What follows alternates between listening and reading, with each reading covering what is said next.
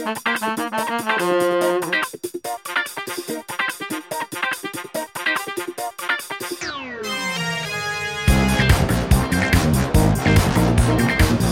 to episode 42 of the Champagne Comedy Podcast, where we talk about the best Australian comedy show from the 90s ever made, Frontline, and other D-Generation comedy tidbits. Joining us on this podcast today is Alison, Daniel, Kim, Prue, and Tony.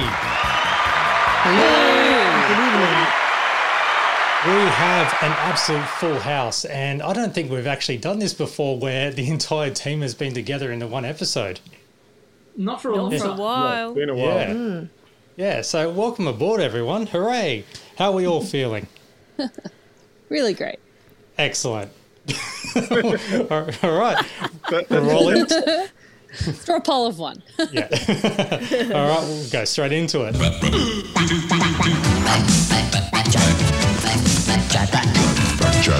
And we have our first feedback from our Frontline podcast, which is great. So it's 100% up from last time. So this is an email from Cameron Davis, and he says, "Hello, Champagne Comedy Podcast team. Just want to say how glad I was to hear the first episode covering Frontline. I am low-key obsessed with this show, and I can't wait to hear what you all think about the future episodes. Anyway, the reason I write this is I wanted to add a bit of piece of trivia to the first episode. Now, what he's referring to is something that we actually didn't play a grab of, but I'm going to include it in this story, okay? The Game Boy game that Mike was playing was Super Mario Land, and you can tell because they used the background music for the game. So here's the bit directly from the episode. Is Mike in? I think he's really busy.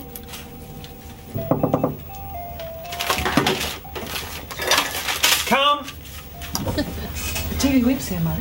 Oh, right. I'm a bit busy. Oh, no, just whack it down here. I'll have a look at it later. Thanks. Can you hear something? So that's very subtle, very quiet. So that was Super Mario Land, which sounds like this.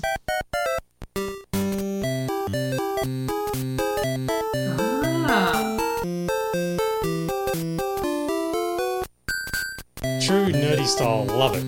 And so he says it's not just random beeps and boops that most TV shows add whenever someone is playing a video game. I really appreciated the attention to detail the production team showed there. And he also looks forward to more episodes of Frontline that we tend to dissect and destroy and kill jokes and stuff like that. So, hooray! So thank you very much for that, Cameron. It's great to know that there's an intersection between video game fans and Frontline fans. Yeah. Definite attention to detail. Also, one for you, Alison, and that was Andy Munro, who has written this on the Champagne Comedy Podcast Facebook forum group thing that we do have.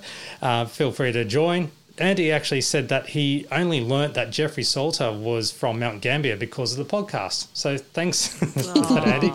We're very informative. Well, I'm happy to read out extracts from Frontline, the story behind the story behind the stories anytime. Doing a special on Salter's examination of the Blue Lakes at Mount Gambier soon. Yeah, I think we really miss an opportunity to see him present the weather from one of those sinkholes. Yes. I do have relatives who live in the neighbourhood, and we used to spend, when I was a child, a fair bit of time at Mount Gambier. And that's all I remember. The Blue Lake was very impressive as a giant sinkhole. And that's about it. Sorry, Mount Gambier. There's a good pub there. Last time I went there, the pub was nice. Oh, that's good. So plenty to do in Mount Gambier. It's time for... Oh, Jesus! Daniel Janie's his program guide. And I bet that's what everybody cries out when my segment comes on as well. Well, that grab is Mike Moore going through the TV week. I've got the paper, has been officially retired Yeah. to now have blasphemy instead. All right, so technically this is a program guide, but I'm not focusing too much on what's on the TV on the 16th of May. The only thing that's worthy of a mention, really, is that later on the ABC at 9:30 is the final in the season of This Sporting Life with H.G. Nelson and rampaging Roy Slaven. And they have as their special guest Barry Humphries as himself, which I don't know whether that's a rarity or not. I can kind of remember that episode. Yeah, they had it. They had guests. He didn't does they? turn up. Yeah, he does turn up as himself. I'm more interested in the fact that he's on a sports program because he notoriously really hates sport. And he's got like awards from the Anti-Football Society and stuff like that. So I really don't know what he would have had to say about sport. Maybe he didn't talk about sport. That, yeah, he didn't talk about They it. probably talked about his award from the Anti-Football League. But yeah. Well, the good news is that it is on YouTube. Yeah. So I'll pass the links on to Matt, and he can stick it through the socials. I will be watching that. What I want to focus on instead is some of the reviews for the first episode, because we didn't have much time to really go through those in the last episode. So starting off with a bit from Tony Squires, writing in the Sydney Morning Herald Guide. What Frontline does so wonderfully is offer us regular laughs by clever scripting and occasionally broad stroke performance, while daring to say something. Not only that, it is a specific comment about the TV industry. Much Australian product, whether it be comedy or drama, sets itself in a vacuum. It seems to be afraid of offending real people and even real locations. Not Frontline. Its references are people we know, places we know, and current stories we know, and it bites at all of them. He also praises John Hewson's performance as being simply brilliant, not just politically. The fear of having the likes of Sitch and Jane Kennedy, who plays a reporter, acting in something that is much more than an extended Late Show sketch, was that they may have been of Paradise Beach standard. But in the context of this show, they are perfect. They're also surrounded by fine performers such as the wonderful Bruno Lawrence, who plays the program's executive producer. It's a winning combination. So some nice praise there from Tony. There was also a review in The Age on the morning of the broadcast written by Philippa Hawker. She writes that Frontline is very funny, assured and entertaining. It's miles better than the vastly overrated British show Drop the Dead Donkey, and more inventive and interesting to look at than Murphy Brown. It has some sharp points to make, but I'm not sure whether it's as radical a demystification as its creators would like to think. The Frontline team should bear in mind that there's other satirical ground which hasn't been covered in detail. A behind-the-scenes look at the making of a comedy show. Now that would be something. Punchline.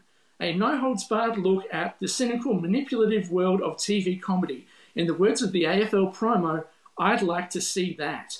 Somehow I think she's foretelling the invention of the Jesters. Remember that show was on Foxtel? Yeah, I vaguely. I remember it well. I enjoyed it a lot. It was like The Chaser, but Mick Malloy was their manager sort of thing. Yeah, it was basically behind the scenes of a Chaser style kind of a prank show, let's call it. It definitely wasn't as sharp as Frontline though. I mean, Frontline's a really sharp program, and I disagree with that review, by the way, because, you know, I thought it was, someone who was quite young at the time, it told me an awful lot about the world of current affairs. But, I mean, getting back to the Jesters wasn't particularly sharp. It had a lot of kind of dumb jokes, really, that were not as satirical as Frontline. So, yeah. Philippa references an interview that Tom Gleisner did with The Green Guide, saying that he wasn't keen to attract a teenage audience and would feel that the show had failed if it did. Philippa reckons that this view is misguided for several reasons. It's unnecessarily arrogant, and it underestimates the abilities of a sceptical and visually literate age group. It's more like the good old days when any show could pretend that they weren't desperate for teenage viewers. I mean, these days it'd be ridiculous for anyone to say they didn't want teenagers, because it's impossible to get teenagers' attention. Surely what Tom is saying there is that he doesn't want exclusively teenagers. He wants a broad range of people watching the show. And if that was the aim, then he certainly got it, because, as I said last episode, you know, my parents watched it, the teachers at school watched it, and me and my friends watched it. So, you know, it got a huge age range of people watching the show, whereas The Late Show, I think, really did have that much younger audience, and older people were turned off by it. It'd be interesting to know the context of the question that Tom was asked for him to give that answer. Like, was he perhaps led a little bit? Like, was there some reference to the high popularity of The Late Show and it having a lot of young fans, you know, when he's trying to clearly do a different thing. A lot of the time with these interviews, the answer they give is not like a real answer. It's the answer they give to try and define the conversation around their show. So they're probably not sitting there going, damn those teens. How can we I wish they'd stop buying our merch at the ABC shop. Stop watching our shows, stupid young people. It's more that they want to say this show is for adults, and not even for adults, but it's just aimed at a different audience than what people expect from the D generation. But I'm pretty sure I know what you're all thinking. WDWT, what did Warneke think? So he starts off. He spends half of his weekly rewind column in the Green Guide talking about the show, and he starts off essentially in character. Hello, I'm Mike Moore. Welcome to the show. Tonight we look at Frontline, the ABC's new comedy from some of the team responsible for the late, great Late Show.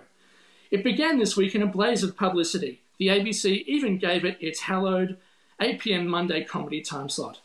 But is Frontline a dud?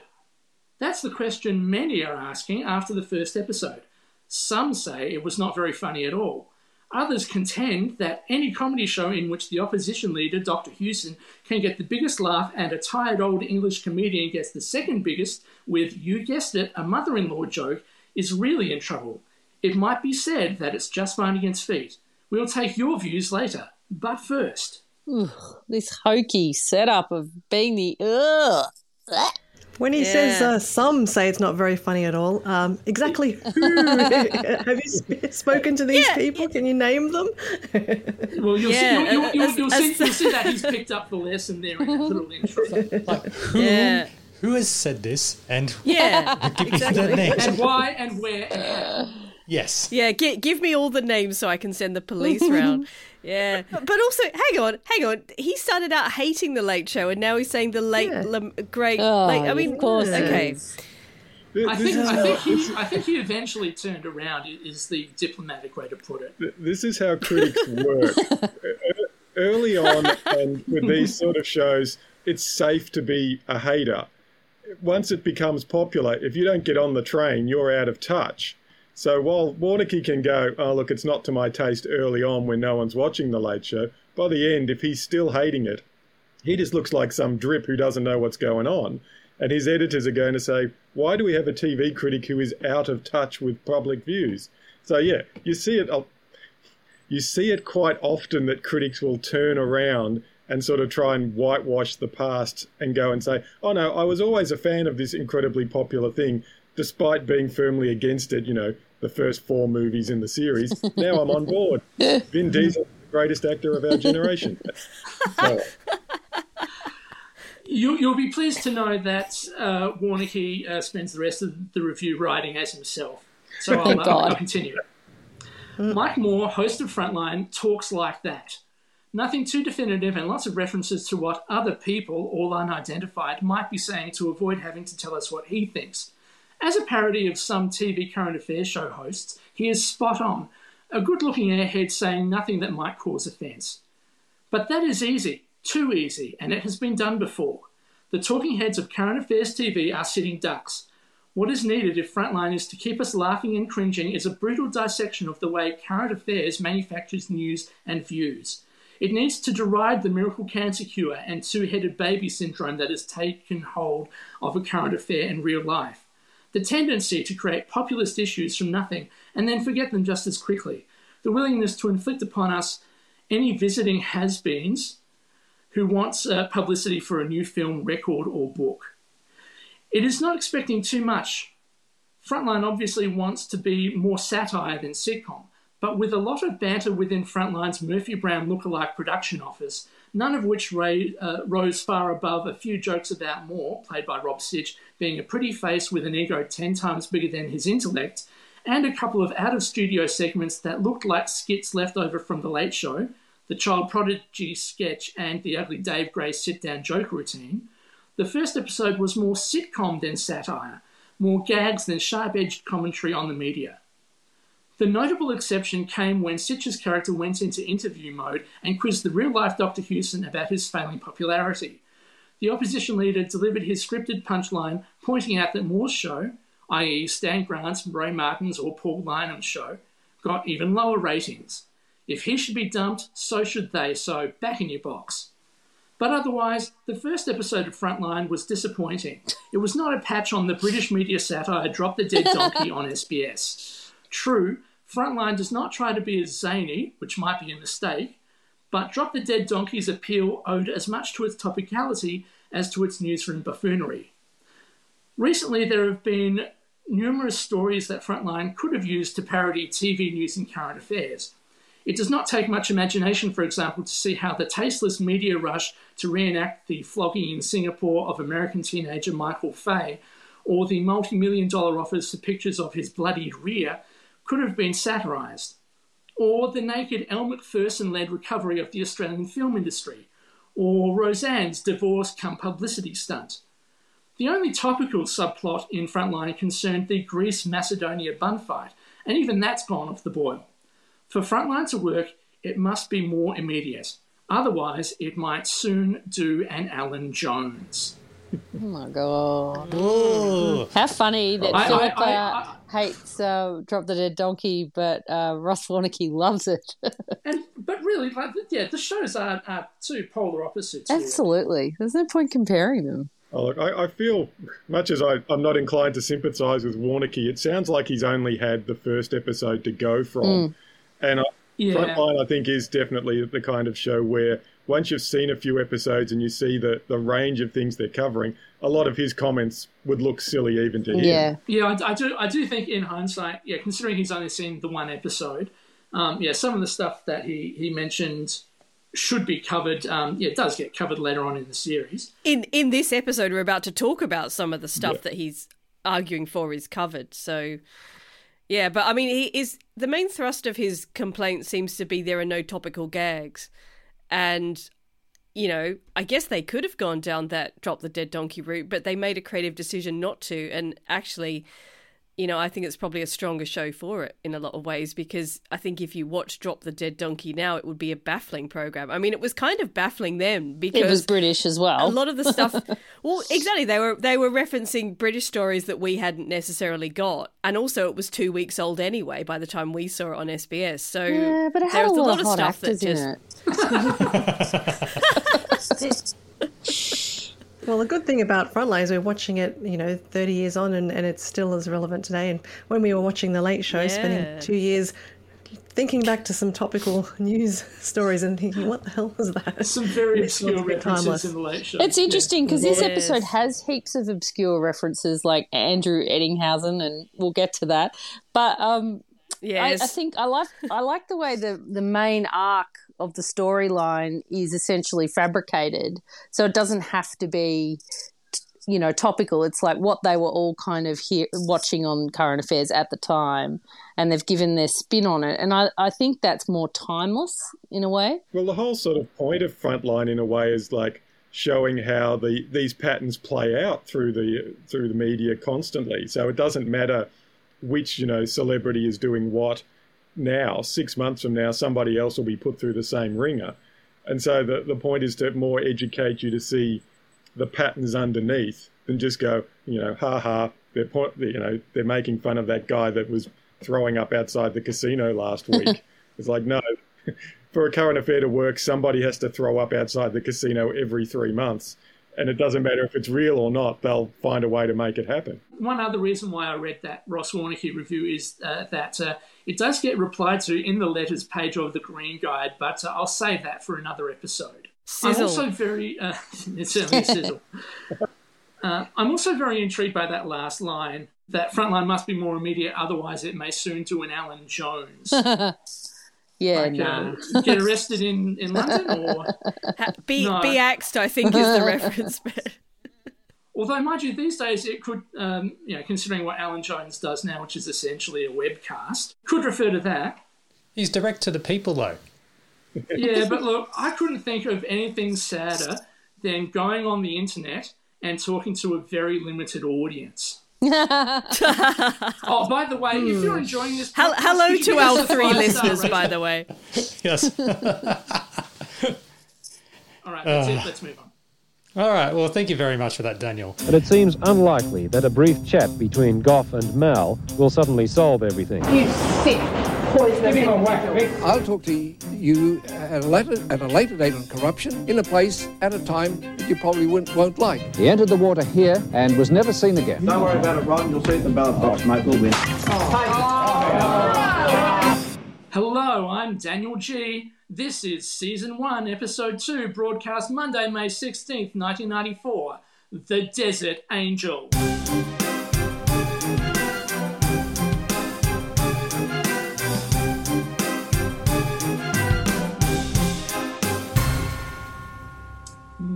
You did a great job there. Marvellous Mike Moore impersonation. So as Daniel said, it is The Desert Angel. Well, this is the synopsis. Word comes through to Frontline that a beautiful aid worker, presumed dead after going missing in the Sudanese desert, has turned up alive. At the same time, a rival network tries to poach Mike Moore, and Brooke Vandenberg interviews Pat Cash for her celebrity profile series. Only Brian Thompson seems to have his mind on the main game, and that is getting the Desert Angel. I couldn't find any story that kind of related to the Desert Angel thing because of any connectivity to a real life moment. The second episode in, they've already got another big name star on the show. Oh, look, it felt to me a lot like they had a lot of references and satirical points that they were going to make that weren't strong enough to build an episode on. So they came up with a central idea, and then they could weave in, the Pat Cash sort of storyline and a bunch of the other things, which were sort of, sprinkles on the comedy donut, as it were. Delicious donut too. I can shed a tiny bit of light on what this Desert Angel storyline might be in reference to. Well, first of all, we should talk about the unseen character throughout this episode being one Harry M. Miller.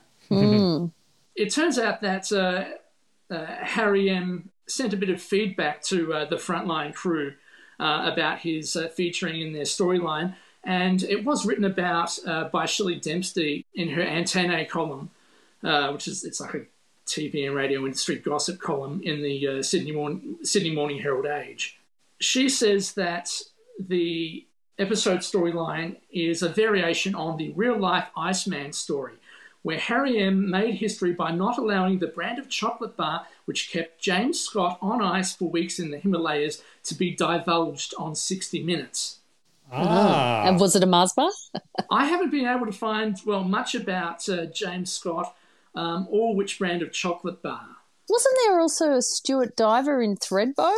That was 97, though. Okay, so he survived on chocolate? Okay, so Harry and Miller did represent Stuart Diver as well, but I more associate the chocolate bar with, I've forgotten his name, the English yachting guy. Damn it. Oh, Tony Bullimore. Tony Bullimore, that's the guy. Did he also survive on chocolate? That was 2006, though, because that was Get This time. But yeah, I definitely don't associate that with Stuart Diver.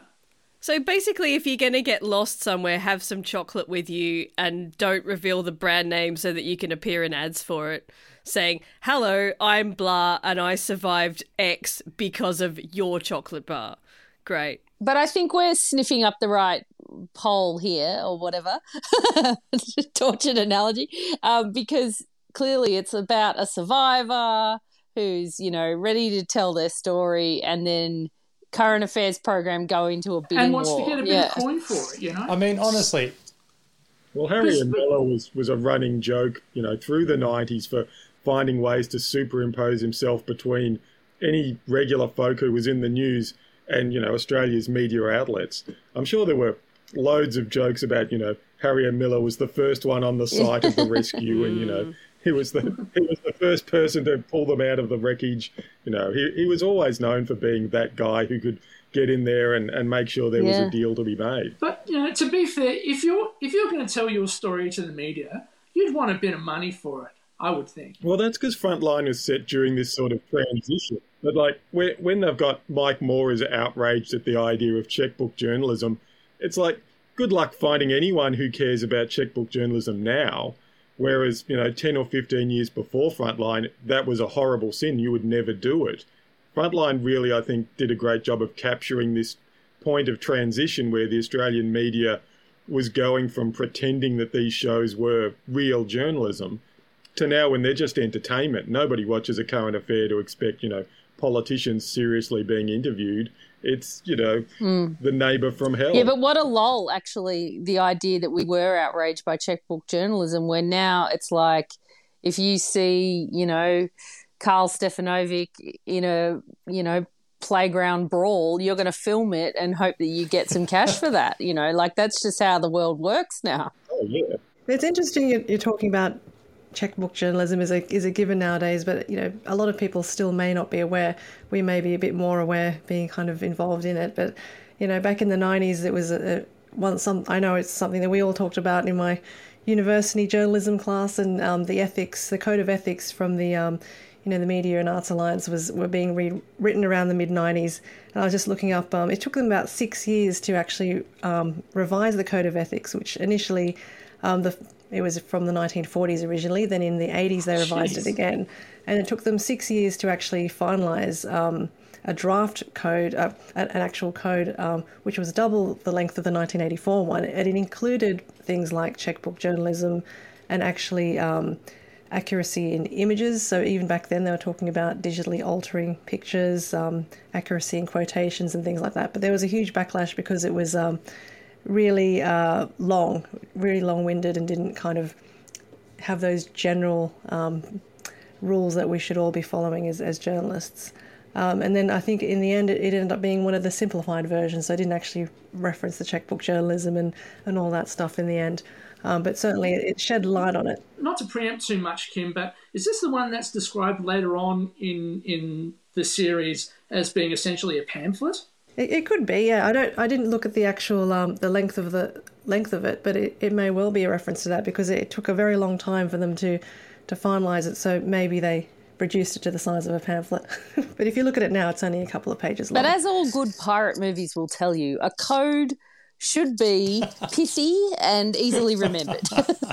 I went to a far shonkier journalism school by the sound of things. And these things were kind of mentioned, but I think there was always like two kinds of journalism schools. There was the ones that were quite sort of academic and highbrow, and it was like the ethics of this and the moral quandaries. And then there was the one that I went to, which was much more get a job, keep the job. This is how you do the job. And yeah, it was very much like, look, you're competing with other people for stories, and if you have somebody in your organisation who's willing to throw money, you let them throw that money because it helps you do your job. And a lot of the time, your job is something. Yeah, you're chasing. You're not quite chasing ambulances, but you're standing around dubious events trying to find someone who'll talk to you. And if they're sketchy types, you may have to cross some palms with silver. Wow, Tony, you're the graduate of the Journalism School of Hard Knocks. Shame. Probably more successful as a result because exactly. You know exactly what it's all about. Successful. I never got anywhere. Actually, a couple of people I did go to school with did do well, but generally, more in the business side of things. I don't think we had any gun reporters coming out of unnamed university in the early days. This part of Frontline, starting off with the show being lampooned by a particular sketch comedy show.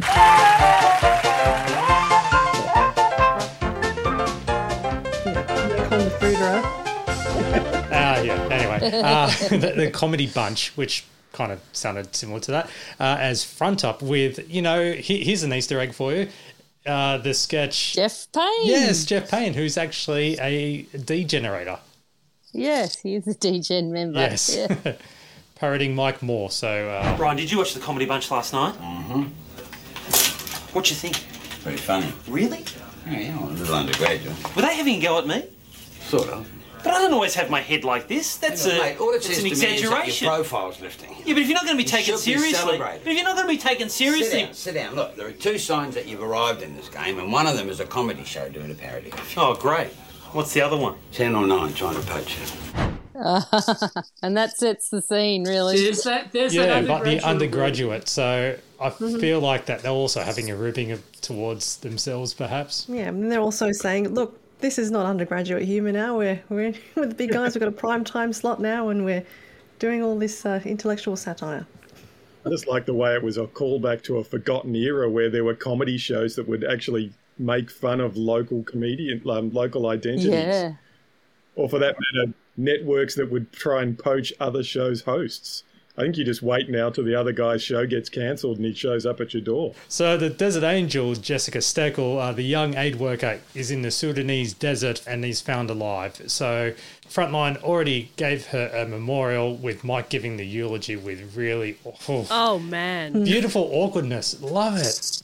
That's a great eulogy. Can you believe they actually did that without a body? Like, what the hell?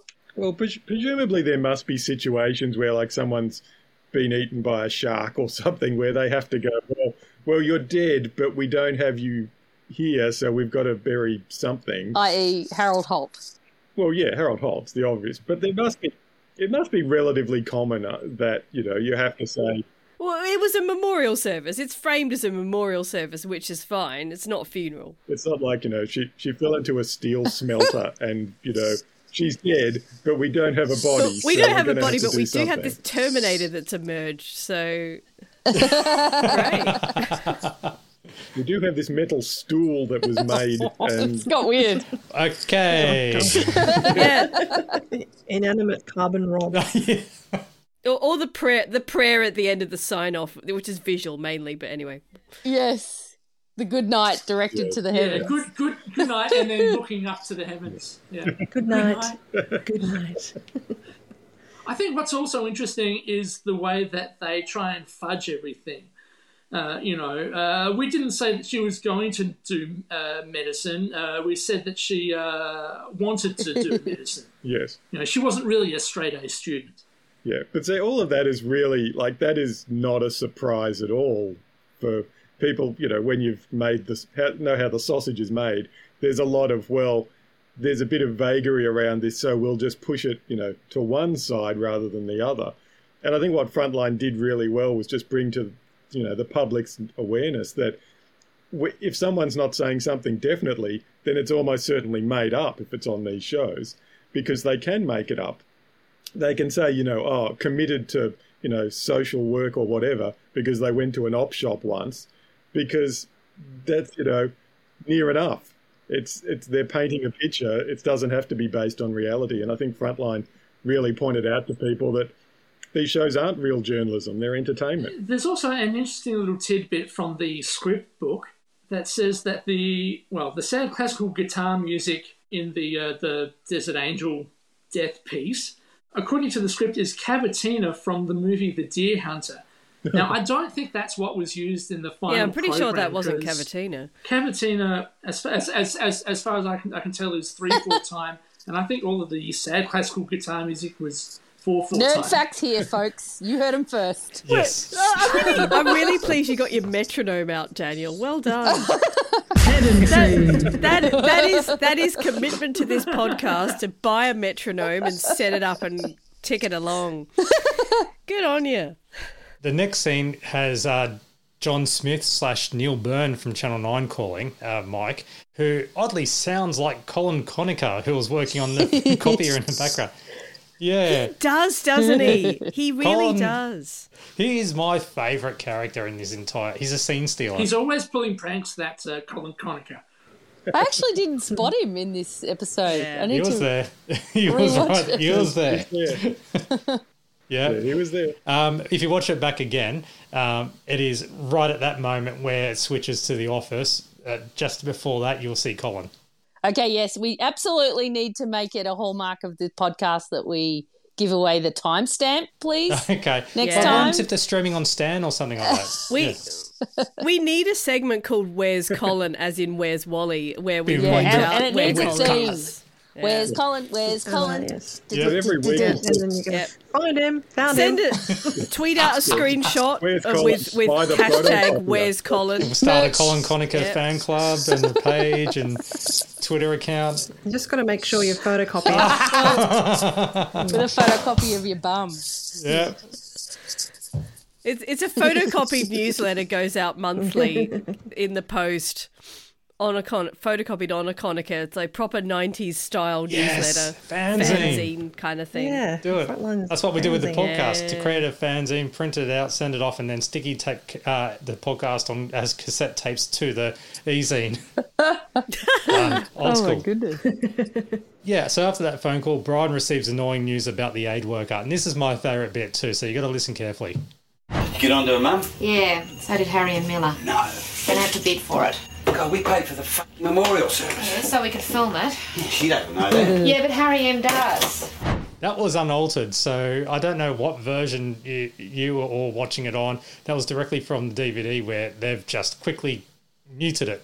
They would have had to, like, even for 1993 standards, 8 o'clock at night, you couldn't get away with the F word at that time of night. Did everyone pick that up too? No, I did not. Actually, talking of how we watched it, I've got yet another gripe about the quality of the video. So this time I'm also watching it on Stan, and it was around this scene with coming up with Jeff and Mike chatting by the cappuccino machine that I had to just stop and go, what the hell? So I'm watching it on Stan, and I'm a povo, and I'm only paying for the base rate, which is SD, and the scene was so poor quality. It was like it was pixelated. I will say I've been watching mine on DVD and like the first print edition DVD. Yeah, yeah. And there was a tape interference. So it was like like just bad quality it's like blink and miss it format. Yeah, so I think there was something wrong with the master tape or whatever, and they just had to push along with it. Okay. Yeah, so I think that might have not translated too well being digitized. That'll be another hallmark of the podcast. I'll just constantly gripe about the quality of the video. Oh, moving on. That's just more pedantry. We need a segment for you. Yeah, forget pedantry. We need a little segment for you. Prue's gripes or something, right? And we're just some kind of crackly stuff underneath it too. Dial. Yep.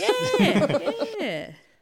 It's interesting hearing like all of these thoughts from Brian about, how, if she's a sullen bitch, we'll do our dough. Just like hearing that sort of frankness coming out of him and like asking, is she definitely going to live?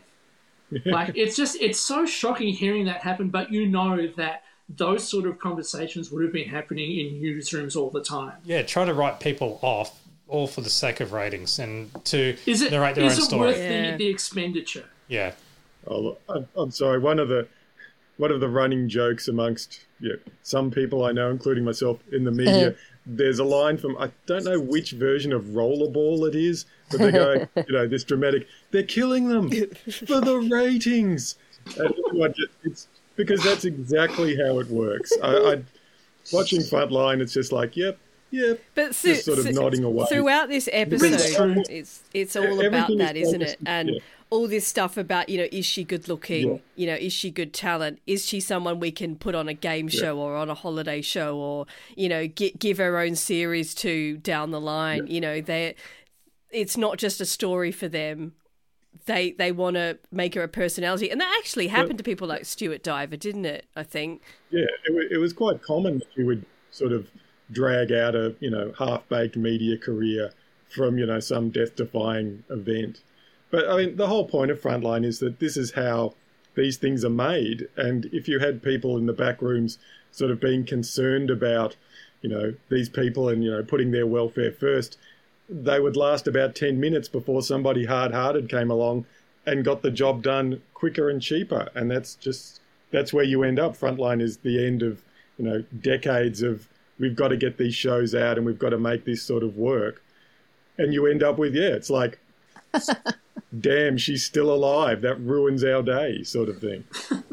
Yeah, I think they said it was an inconvenience. Oh, yes. She's alive. It's an inconvenience. So we'll cross over to Mike, who is telling Jeffrey about his Channel 9 luncheon encounter. It's Kerry Francis Bullmore Packer. Walks up to me and says, "So you're the bastard who's been causing us all the problems." Ow! Yeah, I know. He said he's watched every show for the last 4 weeks. And this is still Kerry Packer, is it? Yeah. He said there's only 2 true stars on Australian television, Ray Martin and Mike Moore. Said he wants me at the network. They pay a sign-on fee, a development deal. Development deal? That means you can get your docos up. Exactly. They're going to get up now. You know what? I wish those smart-asses at the Comedy Bunch could hear this right now. Those undergraduate smart-asses. So they're ribbing themselves again. It's old D-generation bullshit. Oh, even better. There's a line cut from the script that Jeff says just after that undergraduate smartasses. He says, "Thank God I'm a regional celebrity. They can't touch me." I did have to laugh at the bit about him getting his documentaries up, because that seemed to be quite a thing on through the 90s. I think like a lot of the Channel 9 news readers and that would have their broadcast on a Sunday night documentary about their sailing trips, or exploring South Australia's wine country or that kind of thing. And you just go, yeah, this is somebody's getting a thank you. It's for making this. me think of David McGann's World Around Us. Yes, it reminds me particularly of a sketch out of the McAuliffe program where it's called Getting Away With It, and they had Francis go around and he orders 8 banana daiquiris at the bar. Getting away with it. Yeah. Now, I did enjoy this bit. So this is where Brooke is becoming assigned to, quote, flirt pieces, unquote. I know. Pat Cash. No, you said you wanted a flirt piece? There is no way that Pat Cash would do it. You knew it was with Brooke. What if it's only a rumour? It's not. What? I know it's not. How do you know that? That establishes the second storyline going on, the second story arc. Yeah, it was quite funny, this bit. It was, Isn't this something? And they mentioned quite a lot of other real life examples of the flirt. Yeah, I like the one that was like Alex Paps. Oh, where are they now? Like most of them involving Tracy Curo on 60 Minutes. And Michael Crawford, only if we can surgically remove him from Ray Martin. So the Yana event and Dustin, I don't remember this interview, but when I tried to Google it, apparently Dustin was obsessed with Yana's eyes, and there was a bit of a flirtation happening during the interview. So if anyone can dig that up, that would be interesting to see. But wasn't that Yana's shtick? Like, that's exactly why that's right. Mark Downey did that send-up of her. Like, she was very droll. And what about the Weathermen doing Lotto? Like, did Monty ever do Lotto? Who he was too excitable. There was that other nice guy, that Stretch guy. Didn't he do Tats? Brian Bury. Not Brian Bury, the other one, the one with the... he did Keno. Dennis Walter did. Famously parodied on Fast Keno. Forward. Keno. I'm thinking of that other one, that David Brown, maybe? Am I making these words up? I'm sure he did Tats. Anyway, he was easy on the eye. Anyway, write in if you know who the hell we're talking about. So Brian crushes Mike's dream luncheon, really, and reciting what basically happened word for word or mannerism for mannerism. And I don't know whether I should tell this story or not, but I'm going to say it generic enough, so therefore it can easily sound like a fictional story, because the person who told me this was a friend of a friend, but I trust that friend of a friend. Okay, so in regards to someone who's big, high up, a rich person was trying to get a particular talent for that entertainment network. I'm being cautious because if this is not true, yeah, all right. And the owner wanted that person to be part of the talent bank more, okay? And they were resisting. So that talent ended up having a show.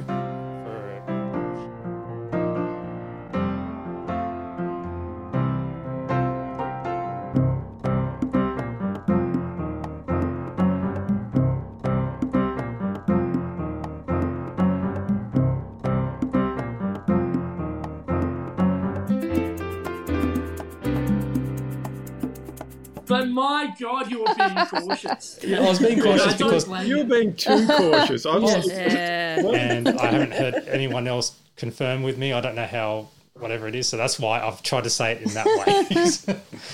So if you at home listening on the podcast can work out who he, she, it, or they are, drop us an email. You won't get a prize or anything. But, guess who, don't sue. That is pretty much may or may not be a work of fiction. All we could say is that who knew that Skippy was such a tough negotiator?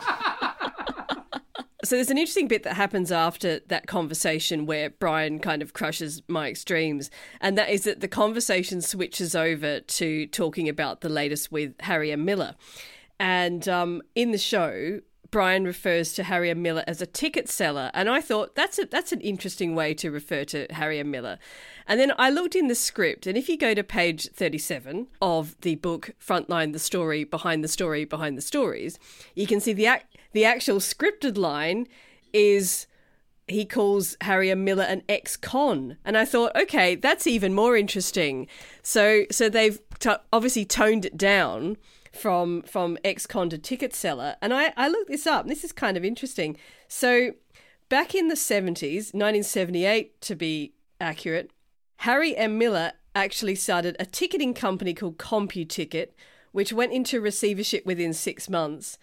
And as a result of that, he was found guilty of aiding and abetting the misappropriation of $728,000 in funds, and he was sentenced to 3 years in jail. So hence the ex-con line.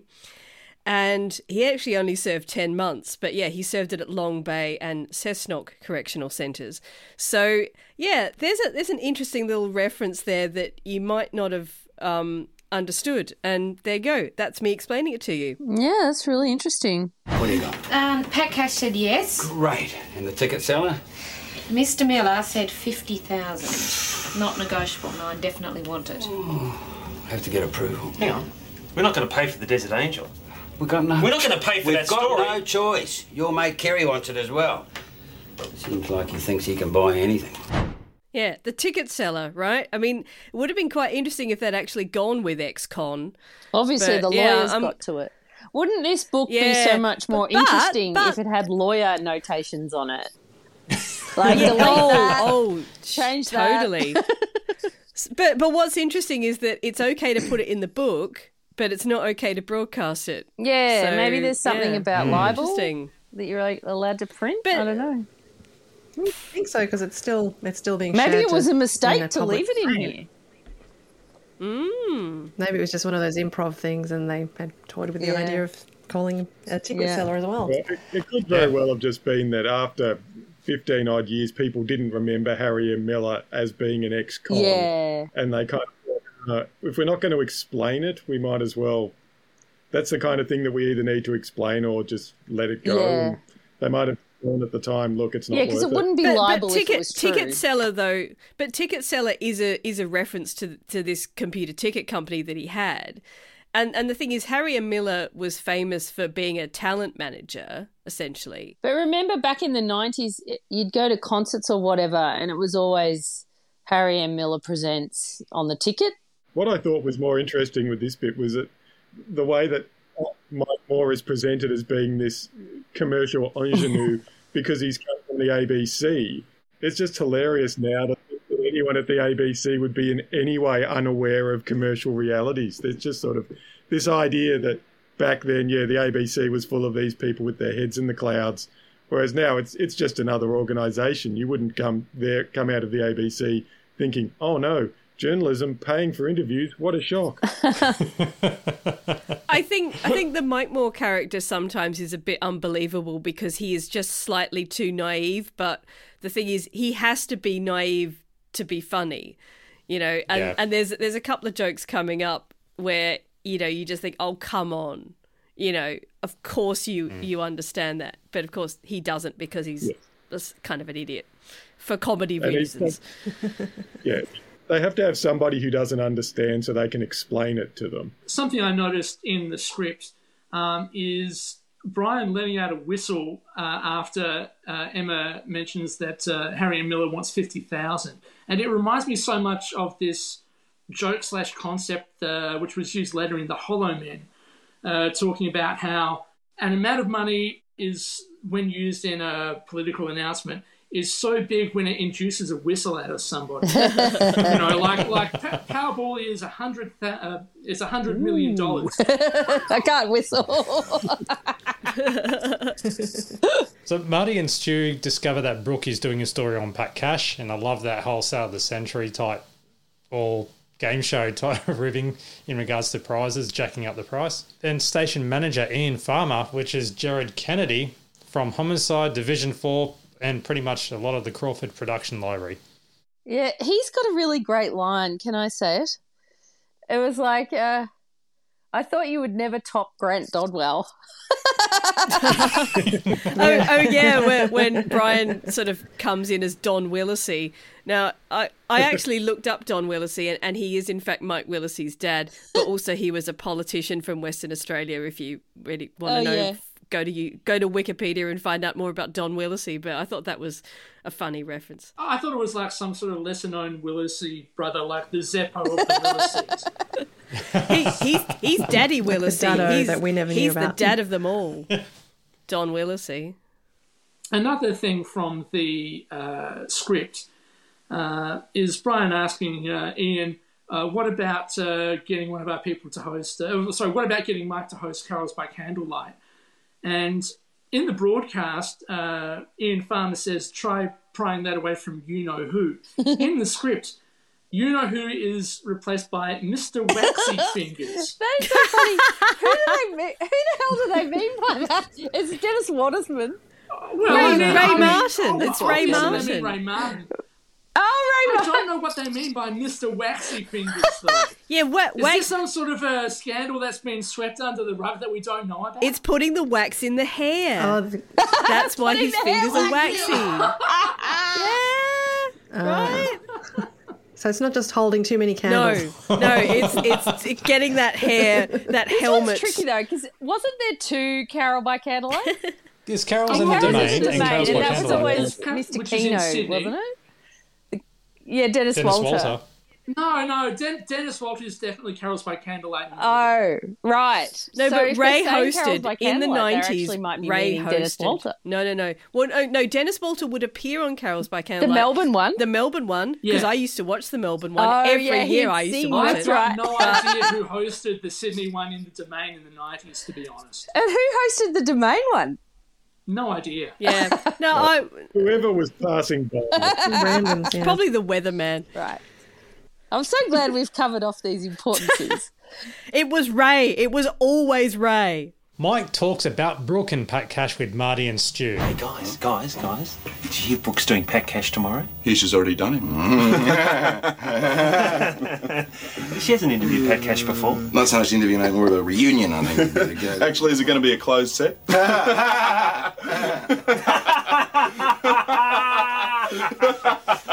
Set. Tenor set. Yeah. See, this is Mike Moore. This is Mike Moore being slightly too dumb to be credible, but also funny. So I actually really like that they did that though, because the misogyny is really high, right? Yeah. Not only is it these two clowns who are always joking around and hanging it on Brooke, there's also quite a lot from Brian in this episode, I reckon, too, about the whole Desert Angel thing. And it's a little bit hard to handle, so I like the way Mike is the comedy stooge where he's not getting the joke, and that's the joke, but it's also because he's not getting the joke that makes him not a harasser. He remains somewhat pure. Yeah, he's dancing through the drops, so I kind of like that. He's a bit more wholesome, so we don't mind him for that, even if he is a little silly. Plus, they're talking about his wife, so... The misogyny around the Pat Cash thing is quite interesting because we find out later that Brooke actually started the rumour that she had slept with Pat Cash. It was me. and there's this whole theory from Stu and Jace about how, these women in the media, they've got to have this rumour about how they got off with some rock star or whatever. And And I find the whole sexual politics around that really bizarre, because I'm thinking, what woman would actually do that to themselves? There was a rumor. Well, okay, we know that rumor. We all know that rumor. Cool.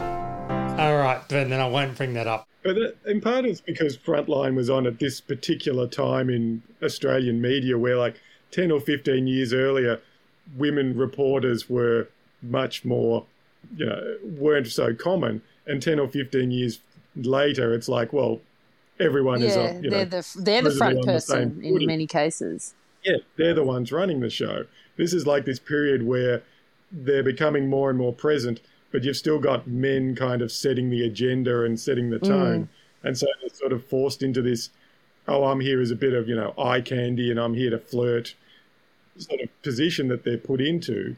And that's kind of, part of the thing I always felt with Brooke's character is that she's someone who's playing the game and is kind of going, well, this is what, this is how my job works at the moment. I've got to be this sort of seen as this person who's, getting it on with the famous people. Just on that, perhaps we can have a look at the character profile of Brooke that's in the script book. Extremely ambitious, Brooke Vandenberg has had limited journalistic experience. She had a grade C cadetship from the now defunct 3XY radio station in Melbourne. But she looks good on television and can ape that classic interviewer style so well that everyone is fooled into believing she's got it.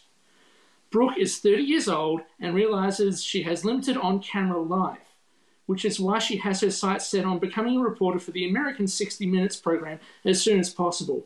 She can't understand why Yana got the gig. She has a very healthy social life, particularly with high-profile, powerful men, and is enjoying her own rising profile through the publicity machine of the network. Interesting profile on Brooke. More of that story later. Back at my journalism days, in my class, there was a range of people, studying journalism for various reasons and because they wanted to do different things.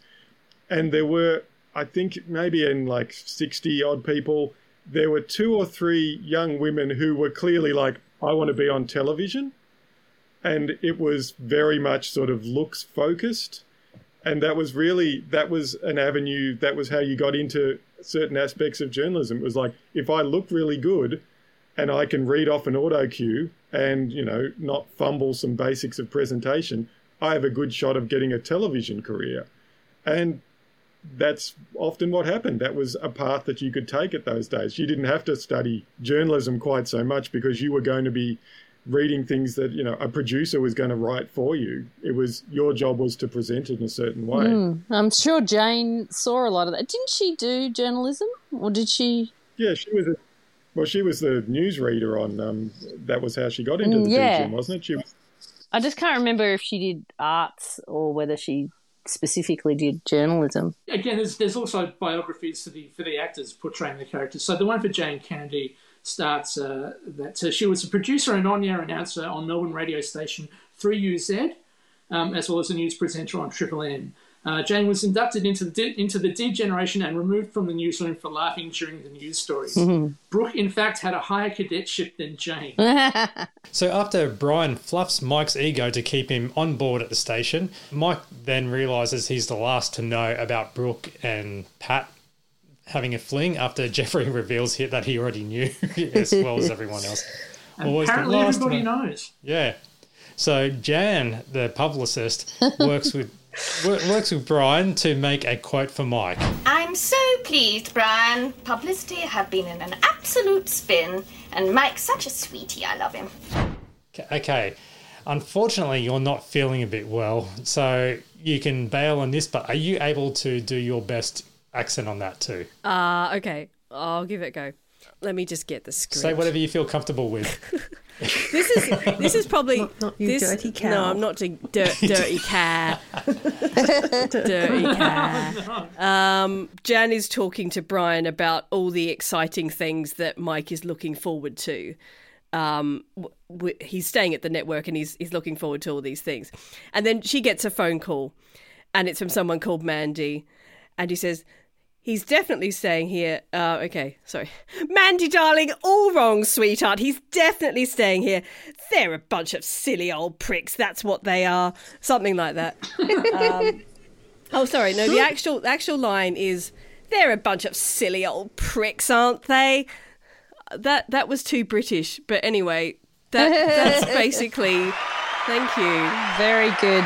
I really love the way Jan takes off her clip-on earring before she has that phone call. Oh God, it's just such that detail.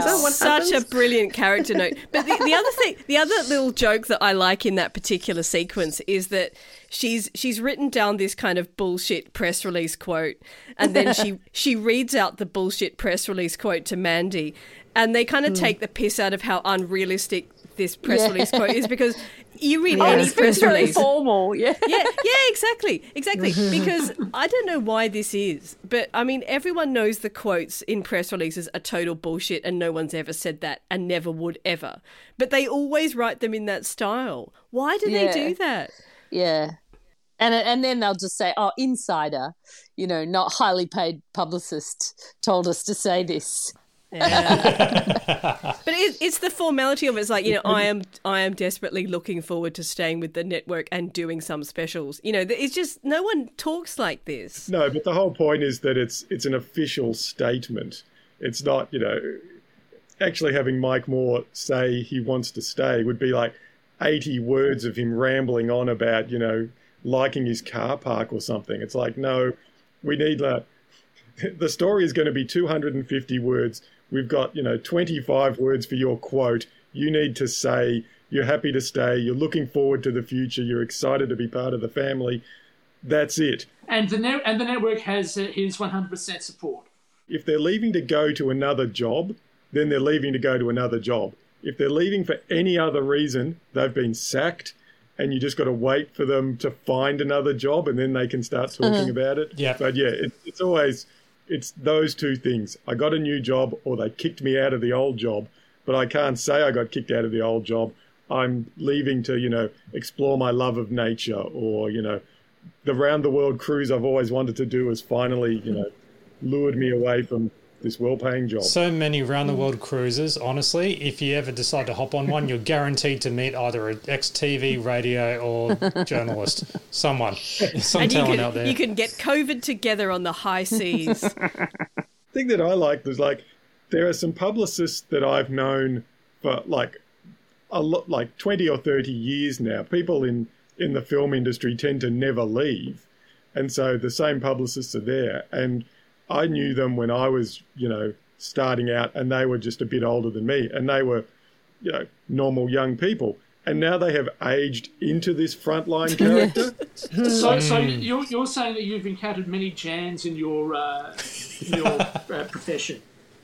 Technically, they're called Georgies. Because there's been 3 or 4 Georgie film publicists in Melbourne over the years. Okay. Don't know what. No one knows why, but there was a period where they were all called Georgie, and so some of them, are the same, but Jan is a type that some people age into. It's like the pressures of the job turn you into this person. Hey, there's a joke that Jan has. How there's a whole running joke about the getaway vacation program, and they can never remember the name. They can't remember the name of their So own in show. the script, Jan just goes, guest spot on holiday, getaway, what's our one? I always forget.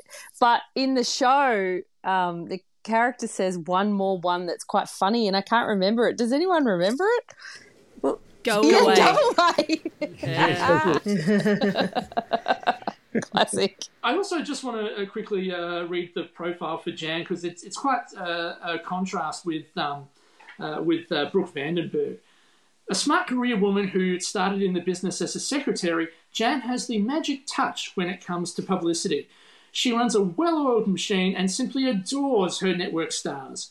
Jan is one of the few women who hold an executive position in television and has no qualms about exercising that power. She is one of the founding members of The Coven. The coven is presumably her and all the 3,000 Georgies getting together for white wine or something. Technically, it can only be another 2 for a coven, I think. Yeah, that's true. It's true, a coven. But Channel 9 has completely outbid Frontline on the Desert Angel, so they decide to turn something that would have been positive into a fluff piece that is quite negative. You know, when you think about it, 5 weeks in 40-degree heat, no supplies. Does that sound sus to you? It sounds sus to me. Sounds real. True. So we do a James Scott on her. We can't have a go at her. Oh, we don't have to. We get someone else to do that. It's amazing how they just flipped it like that. Just like, oh, fine, screw you. We'll dig up some dirt. And also another mention of James Scott there, I just realised. The Iceman we mentioned earlier. I did a quick Google just then, and they did talk about the chocolate bar, and he said, you know, that didn't make any difference. And it was Cadbury. Right. I ate them within a couple of days, and it didn't do anything I could have done without His them. blood sugar just spiked and then he crashed. If anything, it made it worse.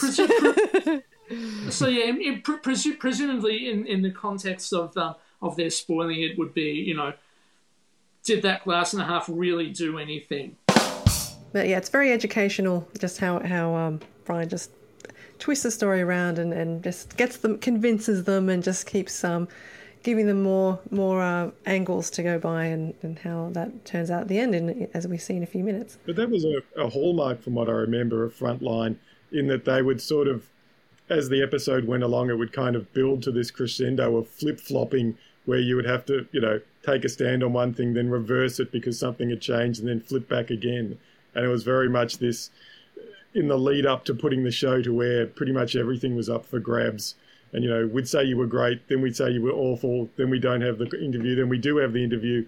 And they would really sort of build to this point where, you know, Mike Moore would inevitably end up on the wrong side of things right before he had to, you know, front up and say something the opposite to what he just said. Well, it's just like what you were saying earlier, Tony, about Warneke and just having to go with what the people were thinking. Yes, that's sort of the whole point, that it's like to get to the end product, you really sort of have to, stay on the right side of everyone and flip-flop until you get there. Yeah.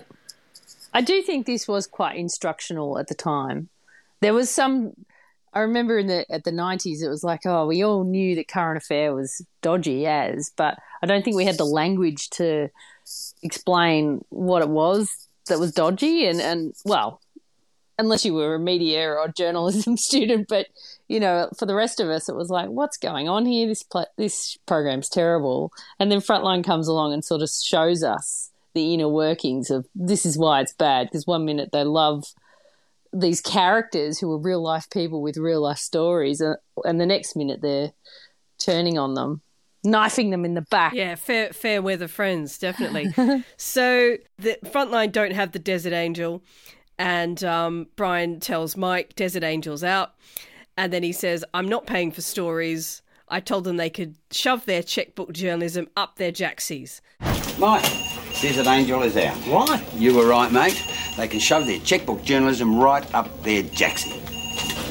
I've got a lot of respect for him. Brian, what's a jacksie? And actually, weirdly, in the script it says I can shove their checkbook journalism up their ass. So anyway, in the broadcast version, he goes with jacksie. I just like that because it was funny. I don't have any wider point about that. I just think that's a funny line. and also, I guess, okay, if you want me to have a wider point about that, it also goes back to Mike being a bit kind of too naive, but the fact that he is naive makes it funny. So there you go. So after they spend time taking audio grabs out of context in the production room, Mike goes on Neil Mitchell and he discusses that night's episode that's coming up. We're quite firm at Frontline now. We won't be paying people for stories. But you paid the topless hairdresser.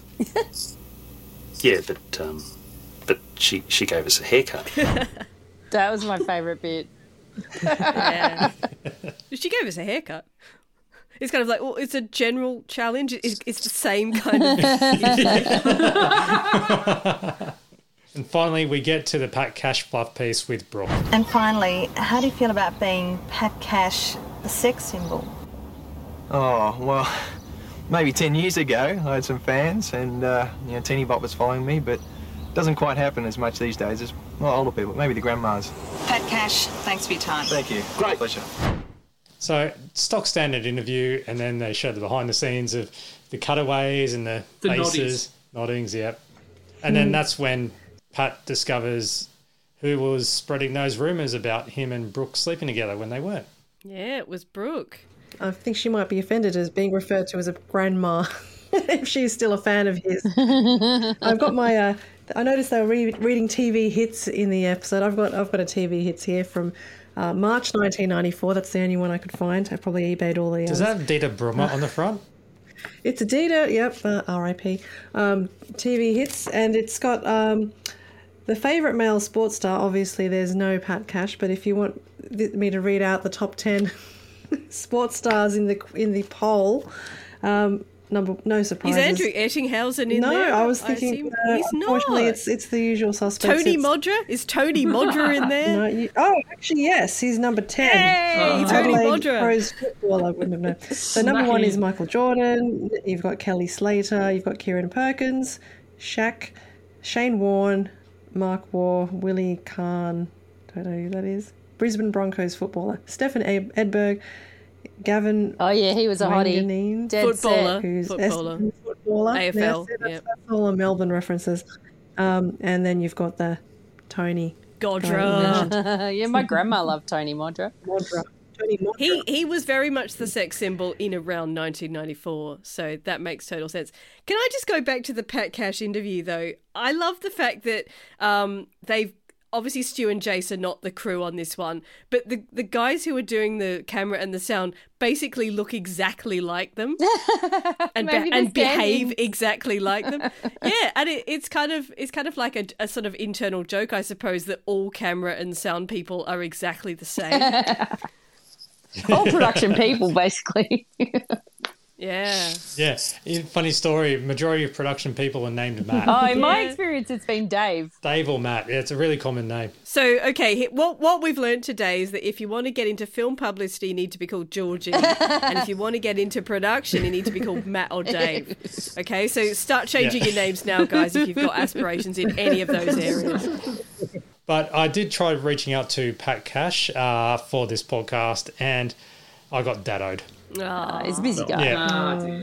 After that, there's been a sudden backflip. The Desert Angel suddenly falls into the laps of Frontline after Channel 9 pulls out, and they go live on TV, only to discover Jessica has a particular speech impediment.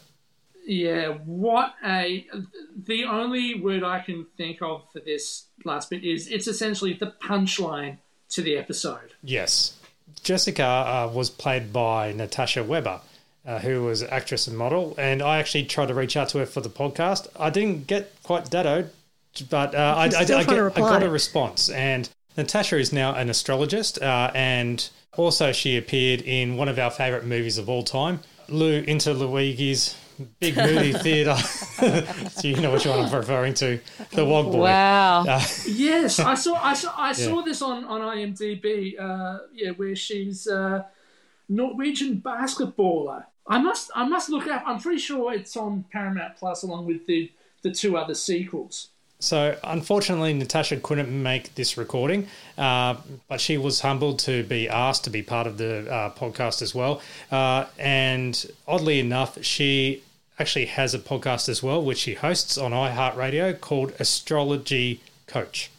So if you look that up, for more information, if you go to astrotash.com, and if you say the Champagne Comedy Podcast sent you, yeah, you'd probably get a filthy look. But the fact that she was trying to make it but couldn't match it in time. So, but she did download and listen to our podcast and gave us a thumbs up. So thanks, Natasha. Hello out there, and hope you're well. Yeah, I'm going to check out that podcast. It's a shame that she is unable to come on, because I'd be quite interested to know how she feels about the show now.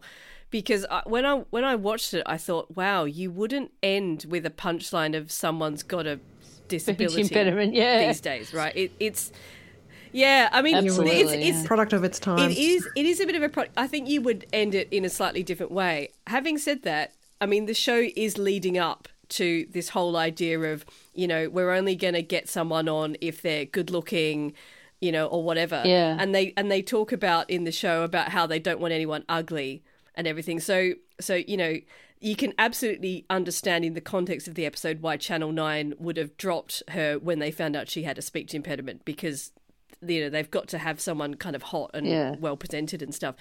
But it's a difficult thing to watch these days because, you know, TV these days is not so ableist.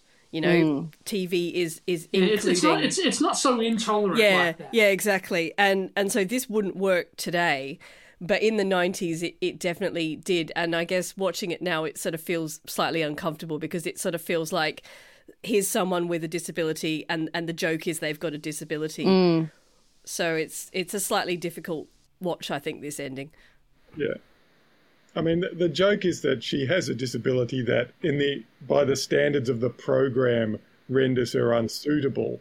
But the whole episode has been how the standards of the program are shallow and superficial, and not to be, you know, something to be admired. So it's kind of, well, all your efforts have backfired because you've got to deal with a real person, not this sort of image that you wanted to put up. But I mean, realistically, even at the time, you would have spoken to her before the live cross. Yeah. There's plenty of ways that you could work around that. You know, you can edit stuff out. You can just cut back to Mike Moore a few times. There would have been ways to salvage it quite easily in a really boring, pedantic media nerd way, sitting there going, oh no, that wouldn't have played out. It would have been far less humorous. It's like, well, they went for the joke. And I guess, you know, they kind of, I felt like they did enough to make the joke on the people at Frontline rather than making fun of her disability. They got their comeuppance. I think I agree with you, but I just think that these days people would just go, how dare you make fun of someone with a stammer, right? Oh no, you wouldn't do it like that now. Yeah. There's no way. You especially would not do what Rob was doing, which was, and this is what makes the punchline for me. Him trying to spit out the bird himself. Yeah, I could not remember how the episode went completely, but I remembered that there's a punchline right at the end. Oh, Desert Angel, I remember there's a punchline right at the end, and then it, you know, bang, it finishes. And I'm like, oh, it must have something to do with her appearance. And in my mind, I'm like, yep, she's lost her 2 front teeth. So I wrote myself another joke for Frontline in my imagination. That might have worked a bit better nowadays. And therefore, as a consequence, she probably had this weird sort of whistle with every word she spoke. That's when she got the $50,000, she just went. She whistled. She breathed and she whistled out.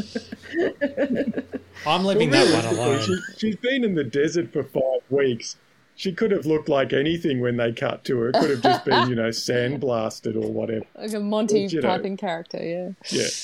Just before we get to an interesting postscript to this episode, our special guests were Pat Cash and Neil Mitchell as themselves, Gerard Kennedy as Station General Manager Ian Farmer, Jeff Payne as the Mike Moore impersonator, and Natasha Weber as the Desert Angel herself, Jessica Steckel. After this episode aired, we heard from one of the unseen characters in this episode. There's evidence of this in the script book, but this was also uncovered by Shelley Dempsey in her Antennae gossip column in the Sydney Morning Herald Guide.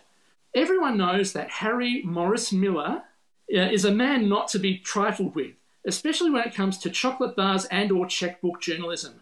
That's why a legal-looking letter headed Harry M. Miller & Co. management from Waterloo caused a flutter of the hands and heart at the offices of Frontline, the ABC's new current affairs satire, when it was received last week. After all, Harry M. Miller had played a major part in the last episode, without actually appearing or having an actor appear for him.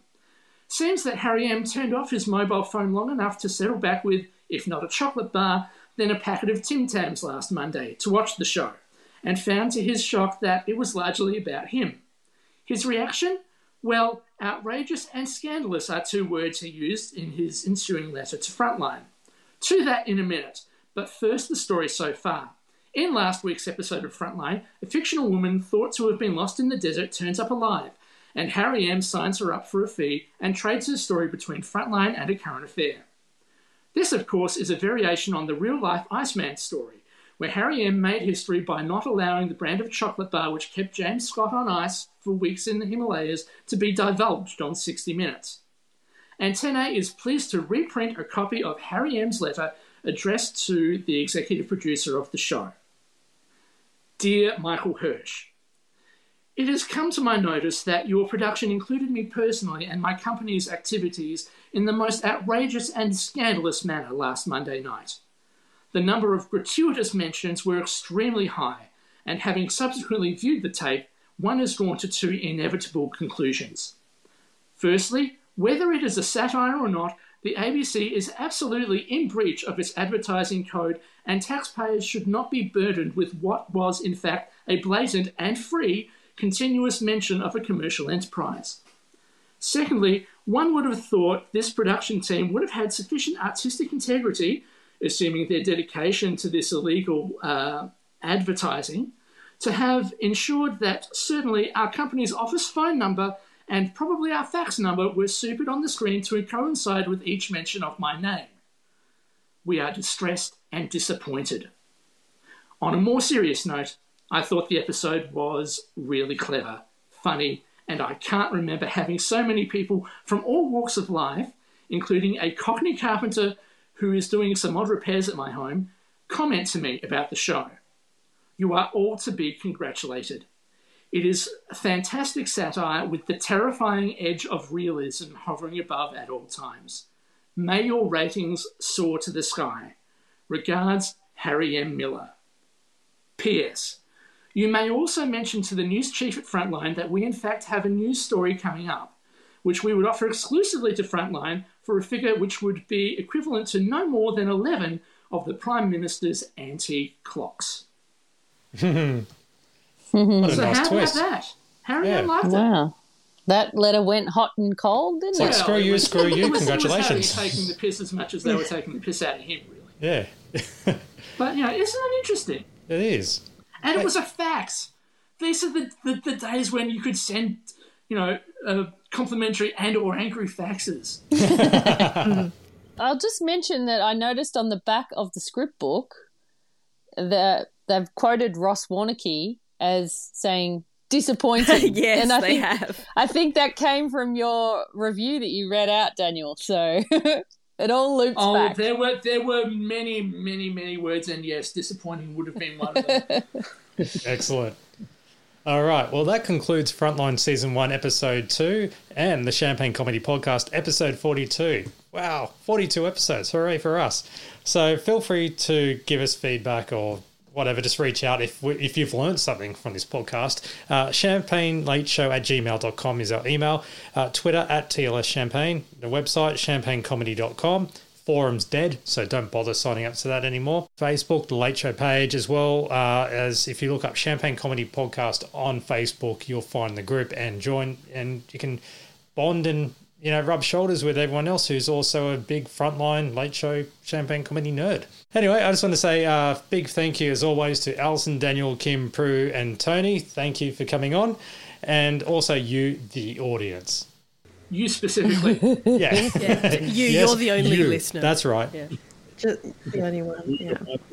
Oh, we had 3 a minute ago. Well, two of them have got bored. They're probably off listening to Alan Jones. Anyway, so that's it for the Champagne Comedy Podcast. I'm Matt. Thanks for listening. Catch you in the next episode. Bye. Good night. Good night. Bye. Thank you for listening to the Champagne Comedy Podcast, created by fans for the fans. For more information on this podcast, please visit champagnecomedy.com. Produced by Matt Fulton Productions, mattfulton.com.au. Well, okay, we know that rumor. We all know that rumor.